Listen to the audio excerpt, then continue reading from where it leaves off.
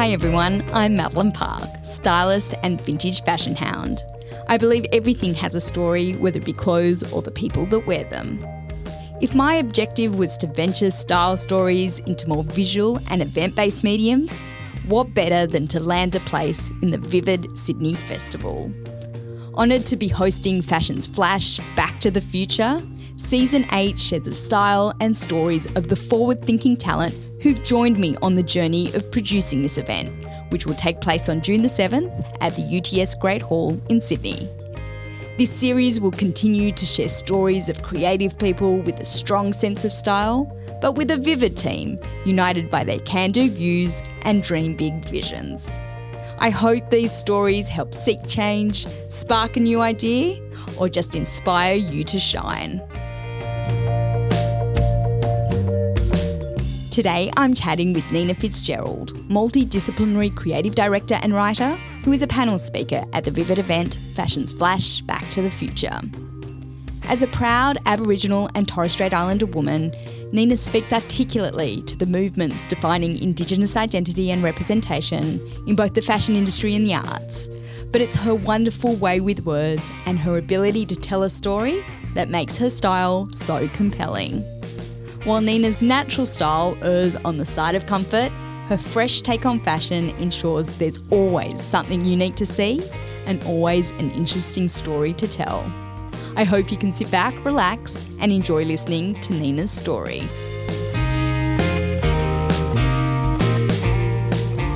Today I am interviewing Nina Fitzgerald, and Nina's online now. Thank you for joining me, Nina. Thank you so much for having me. It's been a long time coming. I know. In preparing for this interview, I was thinking our dear friend Rachel Brand, who was actually the first person to be interviewed ever for Style Stories, was the one to introduce us. And I'm not sure if it was just her meeting you and knowing that you had cool style and that I was doing this podcast, or if she could automatically see the thread of storytelling that we both kind of impart in our work. But either way, I'm very grateful to have connected with you. But today is, I guess, about like your sharing your story. And so we'll jump in. We're on a Zoom call now. I'm coming from Sydney and you're based out of Darwin. So I understand that you were born and bred there. Do you tell me what growing up in Darwin is like? Darwin is so unique compared to the rest of Australia. I mean, we have the two seasons, so half the year is dry, like cool mornings, cool evenings. The rest of it is the wet season, which is, huge monsoonal storms. But it's an endless summer. It's always hot. I mean, the heat changes across the year, but it's always hot. So, growing up, and it's a small place. I mean, the population's around 150,000 people. Like, it's not very big. And when I was a child, it was obviously smaller than that. So, life was typified outside, always outside in the heat, exploring, from a young age, I was kind of riding my bike around with my friends, like out and about. Like, it was so easy to live like that. So that's something that I really remember from my childhood, sort of just like telling our parents where we were going and being kind of gone for the day on our bike, exploring places, because it was just so safe and it was so fine to be out in the world. And, there's not heaps of traffic and not lots of cars, and, going to the beach and to different parks and nature reserves. It was, I guess in that sense, it's like it's very freeing. And I think that's something that the Territory reminds me of, or that's something that I think of in the Territory in general, big wide open spaces, like lots of nature everywhere. And I mean, that's what a childhood's like here, I guess. Yeah. And did you have a big family? Do you have a lot of siblings? Were you always just clumped together with family, or what, how did you guys all get about? I have one older brother who's 3.5 years older than me. So I guess we've always been really close, but I mean, it's that kind of age gap that when we're teenagers, it's like a little bit too far apart to be like really good mates. But we've always been really close, and obviously like family trips, it's just him and I. So like, we've always been friends in that sense. but I have a huge extended family up here. So my great-grandmother was part of the stolen generations brought into Darwin. So my family, like my Indigenous family, has been based in Darwin for, 4 generations. So there's a lot of family around. So I spent a lot of time with many cousins growing up, which was really lovely. And just getting out on your bikes and, running around, running amok in nature. Total tomboy growing up. Yeah. And how would you describe yourself as a child? Like, what kind of kid were you other than being a tomboy? I was into sport. So I played a lot of sport. I was very active.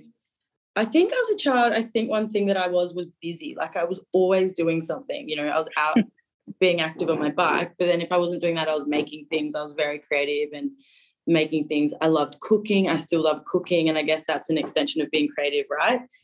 Baking cakes and things like that. And I think busy. Like, I just needed things to entertain myself, like this very active mind and active little person. I think that was one of the main things. I was also very loud. I think people tell me that I'm still quite loud, but when you're a kid, you have no filter, so it's just like loud. That was me. Yeah. It's funny because we'll get to your busy mind later on, but it feels like every time I speak to you, you have like a million things going on. So it feels like some things don't change. Some things never change, exactly. And tell me about your mum, because I know she's a formidable force, and I've read a bit about your mum, but give us a bit of a description of your mum and her influence on kind of shaping you as you started to get a bit older. My mum is just, I could just say so many things about my mum. Like, she is one of my greatest sources of inspiration, for one. The way she conducts herself, the way she always has conducted herself. She's incredibly brave and incredibly strong, in a way that's so, she's very kind-hearted, kind-natured and caring, but, yet formidable, as you say. She's very driven. She's very hardworking. It's inspiring as a woman that she doesn't, she takes no shit from anyone, really, and she does what she wants to do and gets it done really well to a really high quality. And it's kind of, I find that really inspiring about her. I get a bit lost trying to talk about it because there's just so many things that I could say about her. But her strength of character is something that's always inspired me. She's gone out and she really changed the course of her own life from her own upbringing, to get a really good education and experience a different world, and I think that was a lot to do with just changing her own circumstances, but then she was then able to pass it on to my brother and I. Like, we grew up in a very different way that she did, which is, that's changes in generational changes, but I think looking at the way my mum's conducted herself, like, she was a real driver of that, and I find that very inspiring. That was very self-run. Was she going through, like, because I know did she go back and study, and was that like something that she did while you guys were little and that you watched her do, or was she was studying when my brother was born, not when I was born. She was already working. I guess that's another thing about my mum that I find inspiring. She's always learning and always wanting to learn and always has a thirst for learning. I think also that's where I got my interest in storytelling. She's a journalist by trade, so loves talking to people, interviewing them, getting their story, sharing their true story. But on that, like, thirst for knowledge, she's done a few different things within her career within that sort of media lens. For the last 2 years she's been the Deputy Treaty Commissioner for the Northern Territory, consulting with Indigenous peoples right across the territory about how would a treaty look for them, and would they even want a treaty in the first place with the Northern Territory government. And that's a role that she stood up for because they appointed a male and only a male, and she said culturally that's inappropriate, just socially, like, there has to be a woman leading this role as well. So she pushed for that role, which that's so inspiring, right? Like, and she's been doing that, and then while doing that she's gone back to study a law degree in her late 50s, and it's not a point of insecurity that she's going back as a mature age student. She's just so excited by it, and she just loves learning. And that's such a cool message for me. Like, you can keep learning your whole life and do new things and change what you're up to. And I just love that about her. Like, I really love that. Yeah. Yeah. Well, it sounds like there's so many things that you've I guess inherited from her or learnt from her, and I can see even in your own career path in terms of the journalism and, as you said, the storytelling, and the busyness, the active mind. And in terms of the storytelling, I know that you've said before that your childhood was, coloured with Indigenous art. What did you what do you think having that artwork around you meant for your kind of creative spirit as a kid? It's a hard one. I think I was surrounded by a lot of creativity and art and, artistic people from all kinds of walks of life. But yeah, we did spend a lot of time in remote communities with both of my parents' work, actually, and just different family and just being interested in that world. Yeah, I don't know. I find that hard to know how it influenced me. I think, I think the fact that there's a story and a really interesting history behind a lot of artwork and the way that it's made and the way that it's shaped. I think I'm just also fascinated by the sheer craftsmanship of so many artists that come from remote spaces. I mean, we're obviously seeing this really contemporary iterations of Indigenous art now, which excites me so much. But there's some crafts that have been done for thousands of years and they're still done largely the same, which that's incredible, the oldest living cultures on earth. And some of those practices are still happening today. One example of something that I've just always loved is weaving. I don't know why I took up that interest, but I think it was watching women, and it's a women-led practice, and it's these really beautiful, strong ladies passing on these traditions generation to generation, all done by hand. The whole process is, from nature, using nature, making these amazing baskets. Like, it's just such an artisan skill, and I think I've always been fascinated by that craftsmanship. So I think... Was it something you did as a kid? Did you engage in it when you were younger? I did learn. Yeah, right. And I mean, I guess it is something that calms my mind, but it's very time consuming.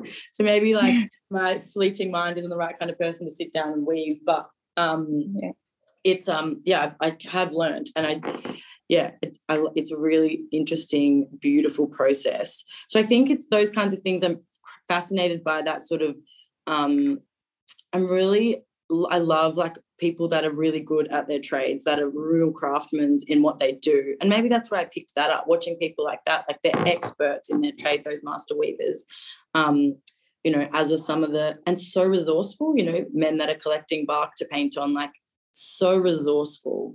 I think I've always loved that. And just creative ingenuity, in remote places when you're limited by resources, the things that some of the artists come up with, and just people in general, is just incredible. So I think, that's probably something that I've taken on. Mm-hmm. And you said in terms of community, how would you describe, because obviously there's a lot of diversity within Indigenous communities, but what in your particular community that you belong to, or the remote communities that you spend a lot of time in as a kid, what did they look like, and what were the main kind of pieces of those cultures that resonated with you?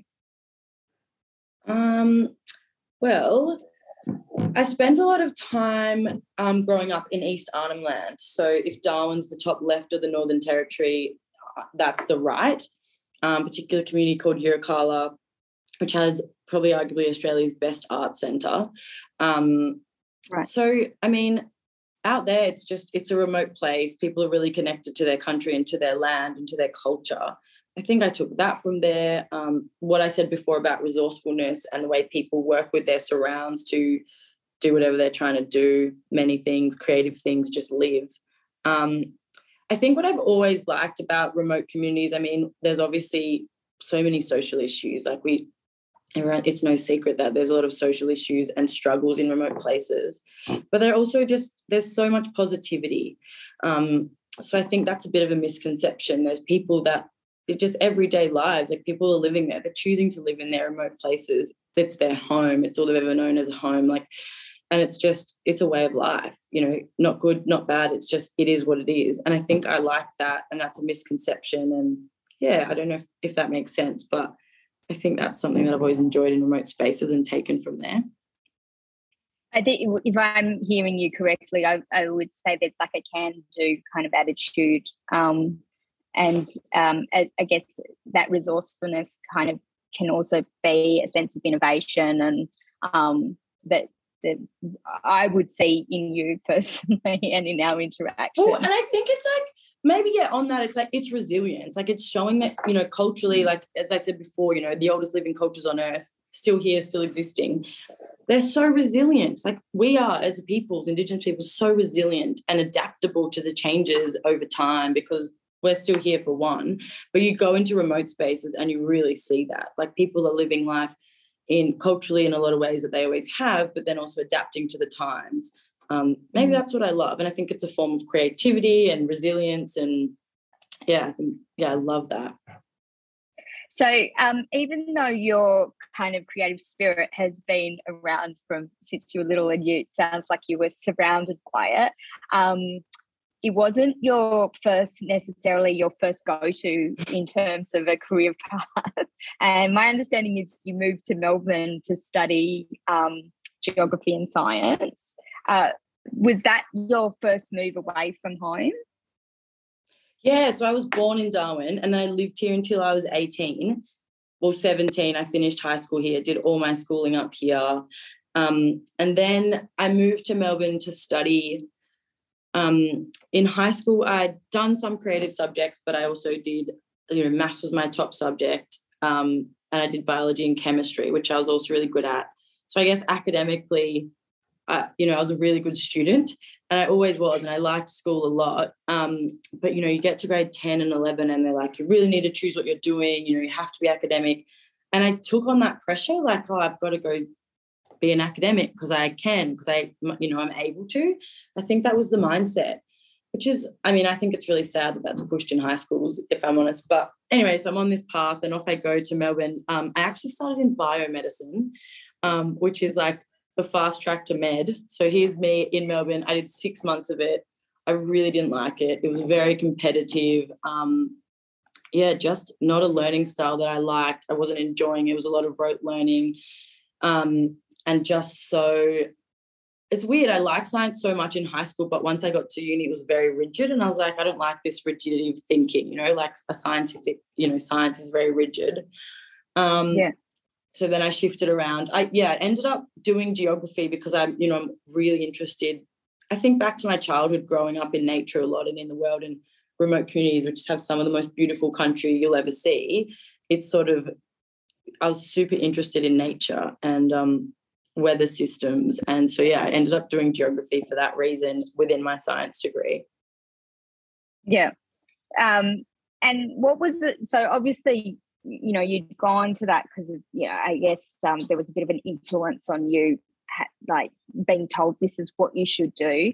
But having like this free, childhood where you're like surrounded by nature, and then you go to a city like Melbourne, what was that like in terms of the move for you? Not just from a cultural perspective, but also just from the sense of like moving away from your family. Was that something that you were nervous about? Is it something that you embraced? Like what was that experience like for you? I grew up spending a lot of time in Melbourne and Sydney. My dad was from Sydney, so I grew up, his family's there. So I spent a lot of time in both cities.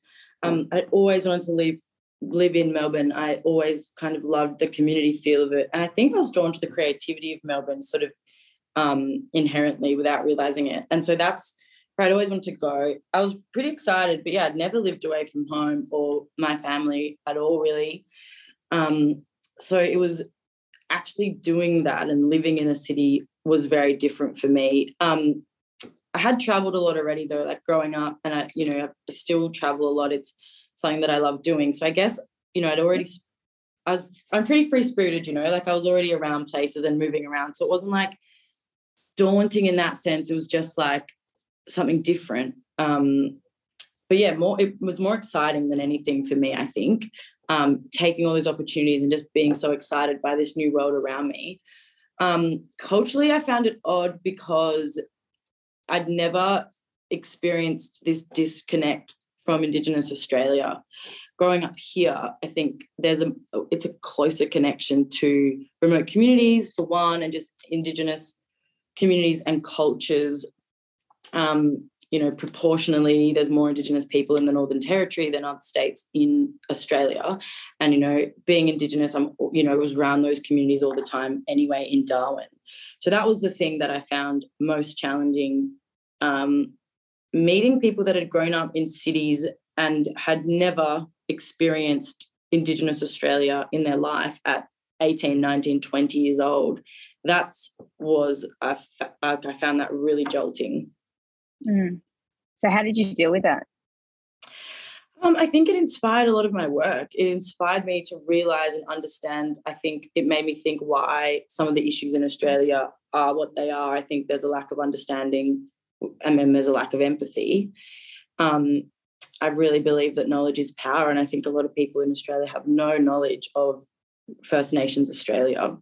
So I think that kind of made me aware to that, and in my opinion, one of the reasons why there are so many issues. I mean, systemic issues are so much broader. There's many complexities, but I think that's a really big part of it.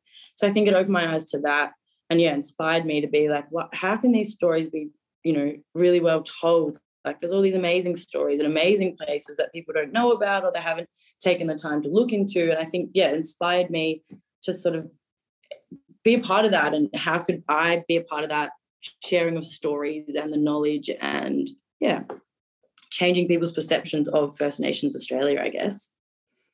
Well, I think you're doing a wonderful job of that. Thank you. But I guess it's an interesting fashion, I guess, is an interesting site for you to land on in terms of creating a sense of that meaning and storytelling. So why do you think you've landed in the fashion and art space to do that storytelling? Why do you think that's an important place for that potential education to take place? I think, for one, it's really fun. It's beautiful way for people to engage with cultures and stories.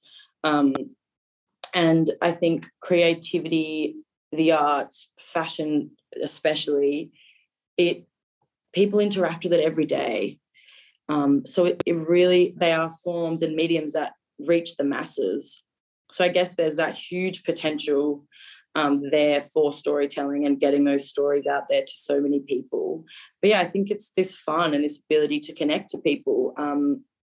It doesn't make it seem so sort of serious, and I think that's mostly why. I mean, obviously I agree with you because the whole podcast is premised around how our style and fashion tells really important stories about identity. And I think that's why we kind of found a really strong connection with each other straight away. But in terms of also landing in that fashion space and moving away from,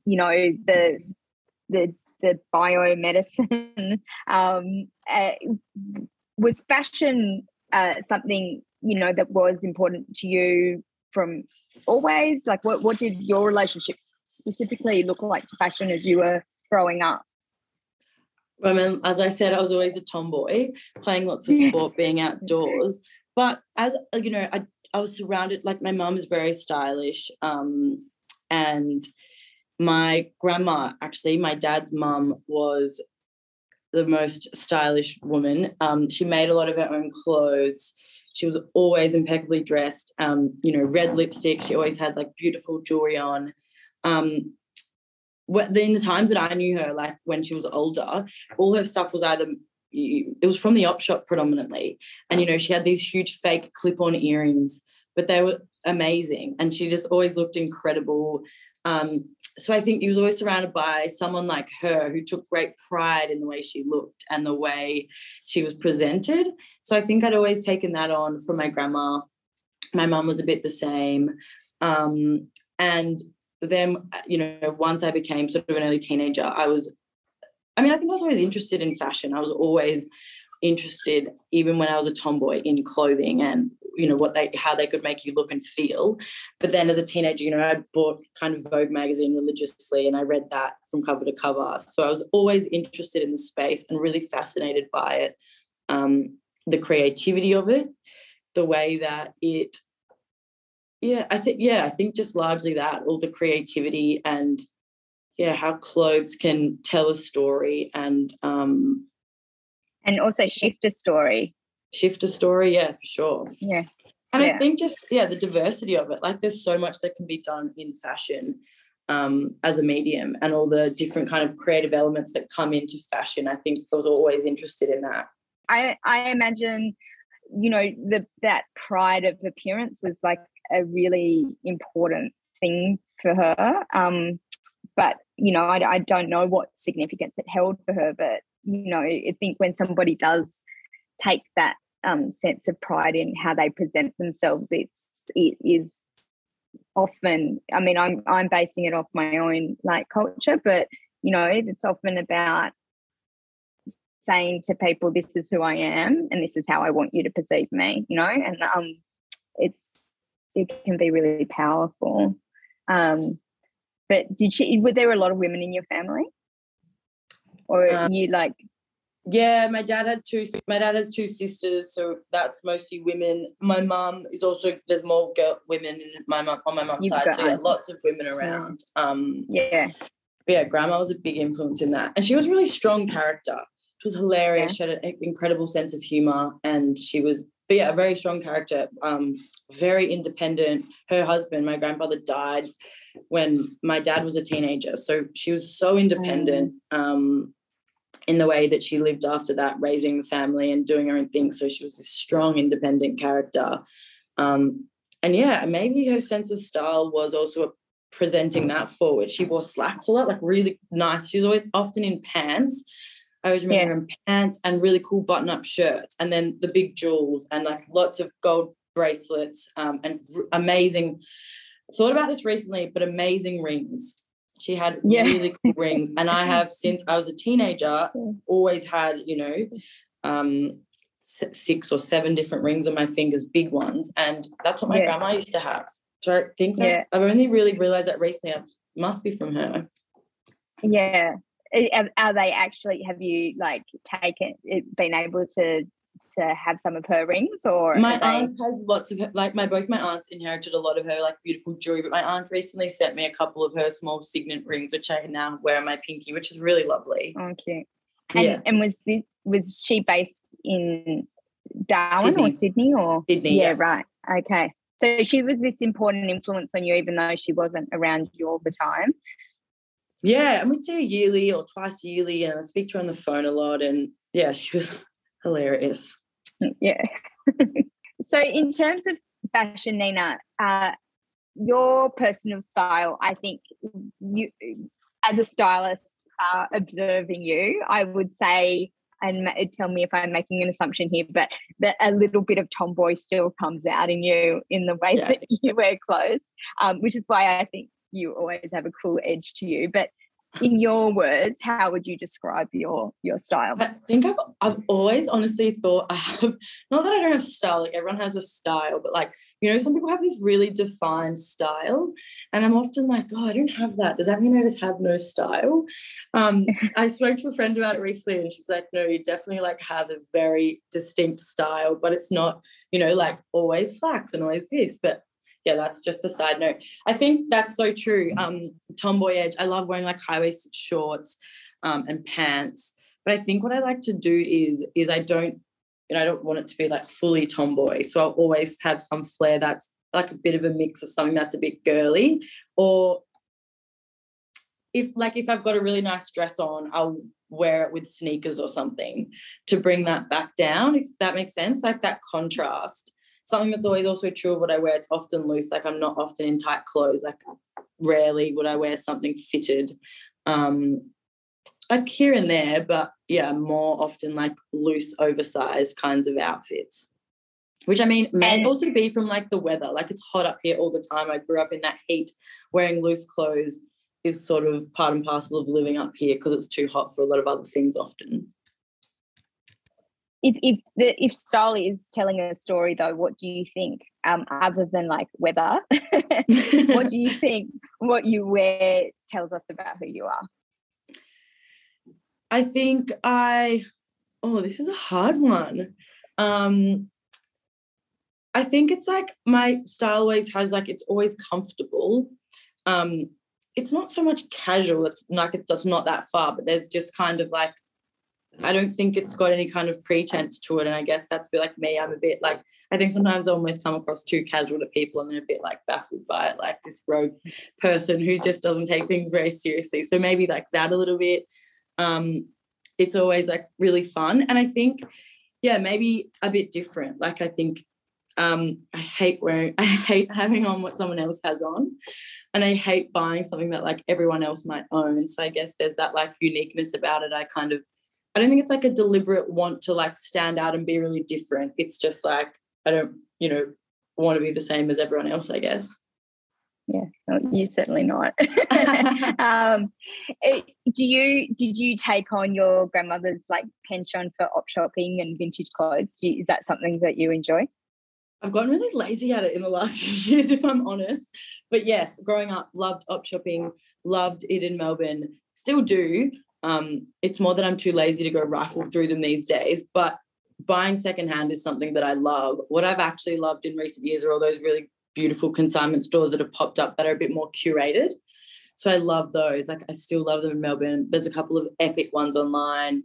I hunt Marketplace because I think you can often find the clothes that you're looking for that someone's worn once that doesn't want. So like they're my first point of call. And I think that comes from grandma. My mum also is very good in an op shop and really thrifty like that. So I think that's something that's always been around. Yeah. And I think it's that thing about finding something a bit different. Like you find really random stuff in op shops or old stuff or like no one else is going to have it. So I've always liked that. Something that's a bit unique.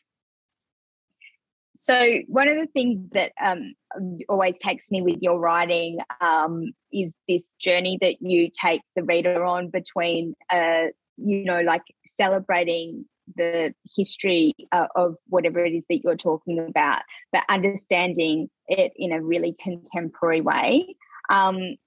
Would you say that is true? and if so, would it reflect in your style? I think if you're looking at Indigenous cultures, so they're, as I said before, like it's so exciting that they're the oldest living cultures on earth, Australian Indigenous cultures, but they're still very relevant today. They're still exciting and super vibrant today. So I think I love putting that in the stories that I tell, in writing or in, work that I'm doing in fashion and some of my upcoming projects. I guess that's a form of resilience, isn't it? Like we're still here and we're still going and these things stand up just as much as they did. But I think, and it's not to say that it's been done badly in the past, but I think there's a lack of fun through these stories. Like, yes, there's all this culture and all this really deep meaning, but people, I think, get really bogged down in that. Like it's this sort of taboo and like tiptoe around. And it's like, nah, this is vibrant, this is fun, this is exciting. Like get this out there and show people how contemporary and fun and exciting it is. And I think that, as going back to like my reasons for being in storytelling and why I like it so much, like I think it can resonate with people from all walks of life, young people and old people. And I think that contemporary side of it is what's the resonating piece. And then, if that makes people dig a bit deeper, well, then that's amazing, that's incredible. And I don't think it's so much about assimilating it and making it more interesting for people that don't understand it. I think it's true to tell those stories like that. I think they're so authentically, stories from First Nations Australia are so vibrant and fun, and people getting bogged down in the cultural side and, worrying about stepping over the line, it's taken the fun out of it, I think. And I guess I'm trying to get back to that. Like we can all laugh and have a good time together because the stories are incredible. And you helped produce the gorgeous shoot from the January issue of Vogue in West Arnhem Land. Is that right? Yeah. So tell me what that was like and what it was like to to be on a shoot where you are pairing, these artisanal pieces from Indigenous culture with luxury Chanel, like.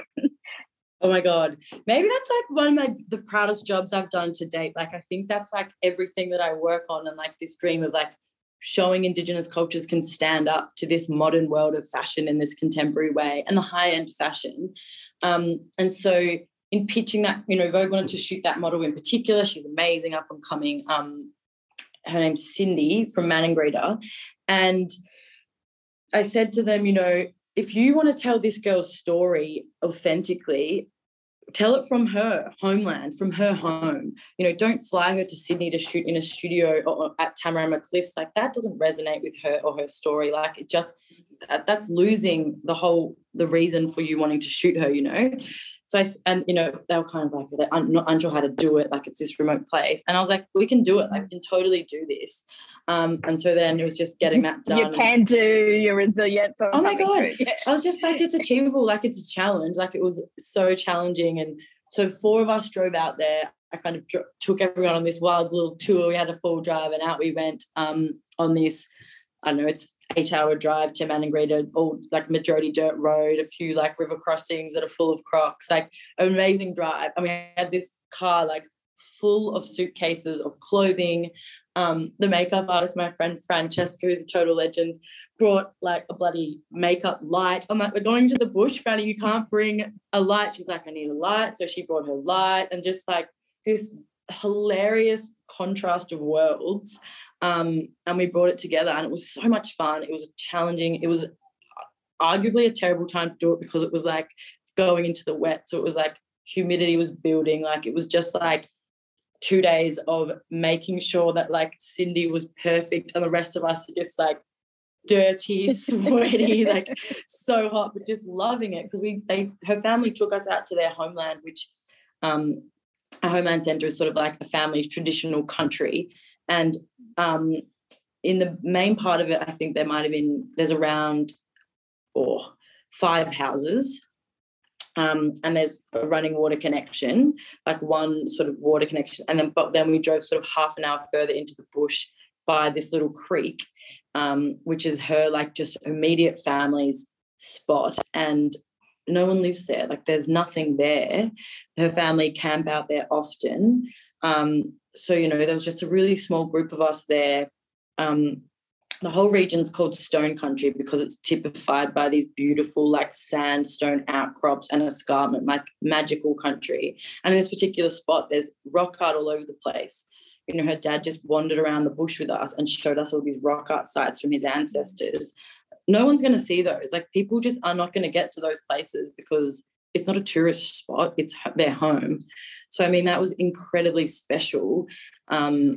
To get their permissions and their blessings to share that through Vogue and this amazing article that came out. That was incredible. What does it feel like to be in one of those, like in somebody's home in a remote community, when you're surrounded by such amazing, unique landscapes? What does that feel like?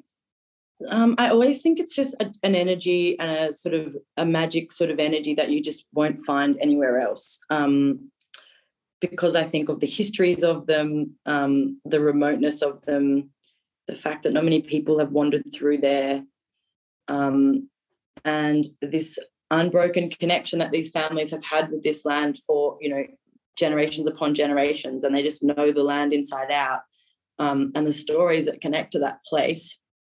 It's very powerful and it's really special.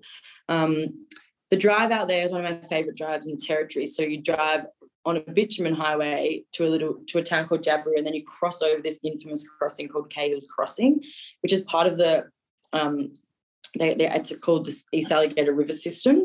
Well, there's 2 different streams of it. Anyway, it's a crocodile-infested river. You cross over the river, and once you've crossed that river, you're on Aboriginal land and you're in Arnhem land. And it's just like this invisible threshold where it all changes after that. The landscape changes, the energy changes, there's this shift in power and feeling. And it's pretty magic. It's the only real way to, that sounds just so like wishy-washy and like unreal, but that's genuinely what it's like. Going back to the shoot, what in terms of the actual clothing and the style piece of it, how, like, what does it mean to you, I guess, to be able to put those like kind of two worlds, if you like, together and in such a beautiful way? I guess it's back to that whole thing about showing the relevance of First Nations cultures in a contemporary setting. You know, that they're, so the pieces that we paired in that shoot were, you know, there was some fabric. We had some like beautiful traditional woven skirts that were worn as tops as well. They can be tops or skirts, but we had a whole range of those, some weaves, some fabric.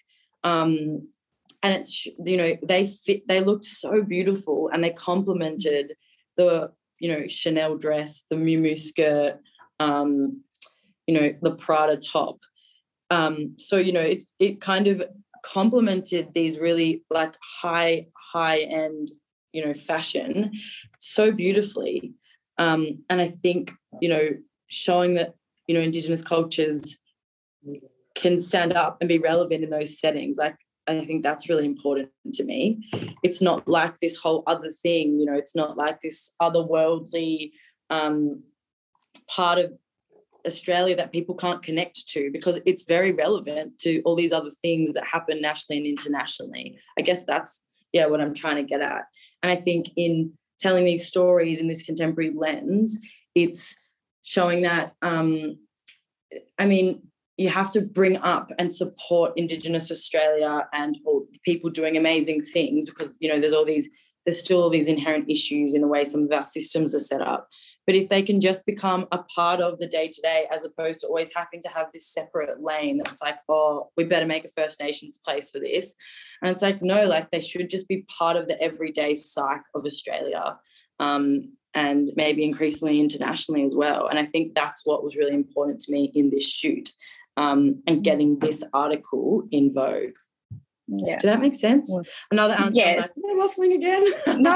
No, it's great. You're showing your passion for it, and I like, you know, you did. It is such a beautiful. You did such a beautiful job in it, not just in putting the photo shoot. Like the imagery was obviously stunning, but your writing. I mean, I always think when I read, I've told you this before, but I always think your writing's so eloquent and but still relatable, you know. You like you tell a story in such a beautiful way.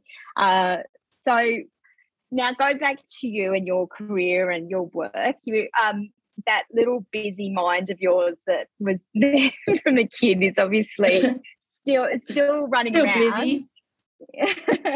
But you whenever I'm talking to you, there's always that, or seeing your social media, whatever it is, there always seems to be like so many things happening for you. Do you want to kind of give a brief run through of how you were taking a step back, I guess, but how you kind of transitioned into the fashion art space, and then just leading into what kind of projects that you're working on now? So I started working a few years ago while I was still living in Melbourne for the Darwin Aboriginal Art Fair Foundation, which runs Australia's largest art fair and supports art centres, to give, you know, help them showcase their work and all this amazing creative ingenuity that comes out of remote communities. And then when I was working there, we launched, and I was, you know, an integral part of this launch of the Indigenous Fashion Projects, which is, you know, an organisation, it's an arm of DAF that's the organised support and capacity building of Indigenous creatives in the fashion sector, or designers, you know, it's supporting the growth of Indigenous fashion basically. So I did that, and that, you know, was furthering my interest in this space and kind of getting a foot in the door. And I moved back to Darwin, and, you know, there's just, I was on the ground, you know, back on the ground up here, wanting to spend a lot of time being able to travel and be in different places of the territory. And so I started working as just freelancing across different projects in that space, because there's just such a big opportunity up here.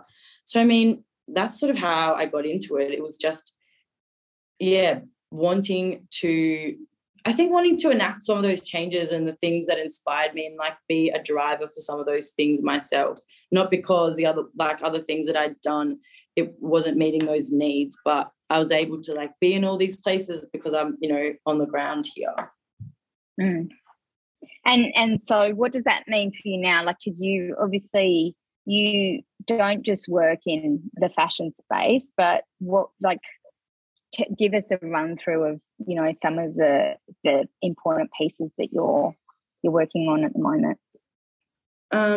Well, at the end of last year, I launched a creative agency, which is super exciting. So, back to that, working for myself, working on various projects that often in different remote communities with art centres or in the arts, and then working on a couple, like I spent this at the end of last year working across some really amazing campaigns, including that Vogue campaign, but then a couple of other ones in WA with, Lucy Folk and Fella Swim and We Wear Australian.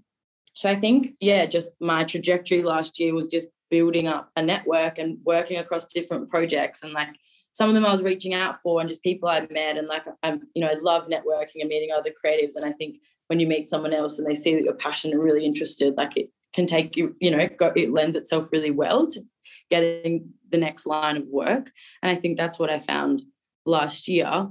And so in getting all this different work coming through and, different opportunities, launching a creative agency to sort of be able to position myself for some of those bigger jobs with a bigger team and with, other people that are really creative. So that's been awesome, and that's picking up steam. And, that's also about we're the only creative agency, like Darwin Creative Agency, with two, I do it with my partner and another really good friend of ours. And, we're Darwin based, we're Darwin locals.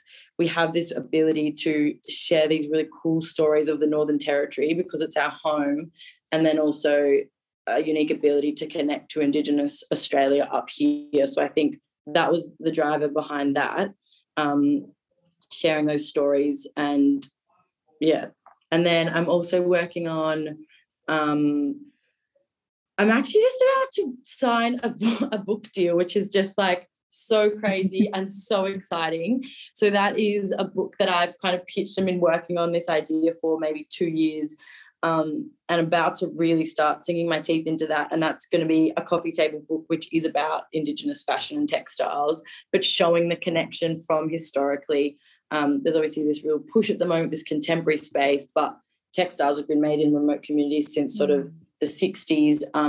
People like Bronwyn Bancroft, who was the first person to showcase overseas. Like, there's all these people that have been doing amazing stuff in the space, and now we're seeing this really concerted push and sort of buy-in by the rest of the industry. So I think it's showing that story, but not bogging down in too much writing. I want to like really get some great excerpts and interviews with some really key players, but then it's, visually beautiful and like all that vibrancy that comes with Indigenous cultures and art and stuff like that. So that's what I'm doing with that, which is so exciting, and a little bit sort of like, I don't know, there's all these opportunities coming up that I think it's not like I haven't reached out for them. Like, they're obviously things that I've manifested and wanted to do, but now that I've done them, it's kind of like, whoa, like that was never the life that I imagined that I'd be doing. Like reading Vogue magazine as a 13, 14, 15-year-old, I would never have imagined that in 1 year I'd then be a part of 2 articles that come out in Vogue magazine. That is a real pinch me moment from my kind of humble upbringings in Darwin. It's really good though. As it should be, though, it should be for any kid reading Vogue who then gets to be part of Vogue. It should always feel like a pinch me moment, shouldn't it? Oh, it's wild. It's so wild. In terms of the future,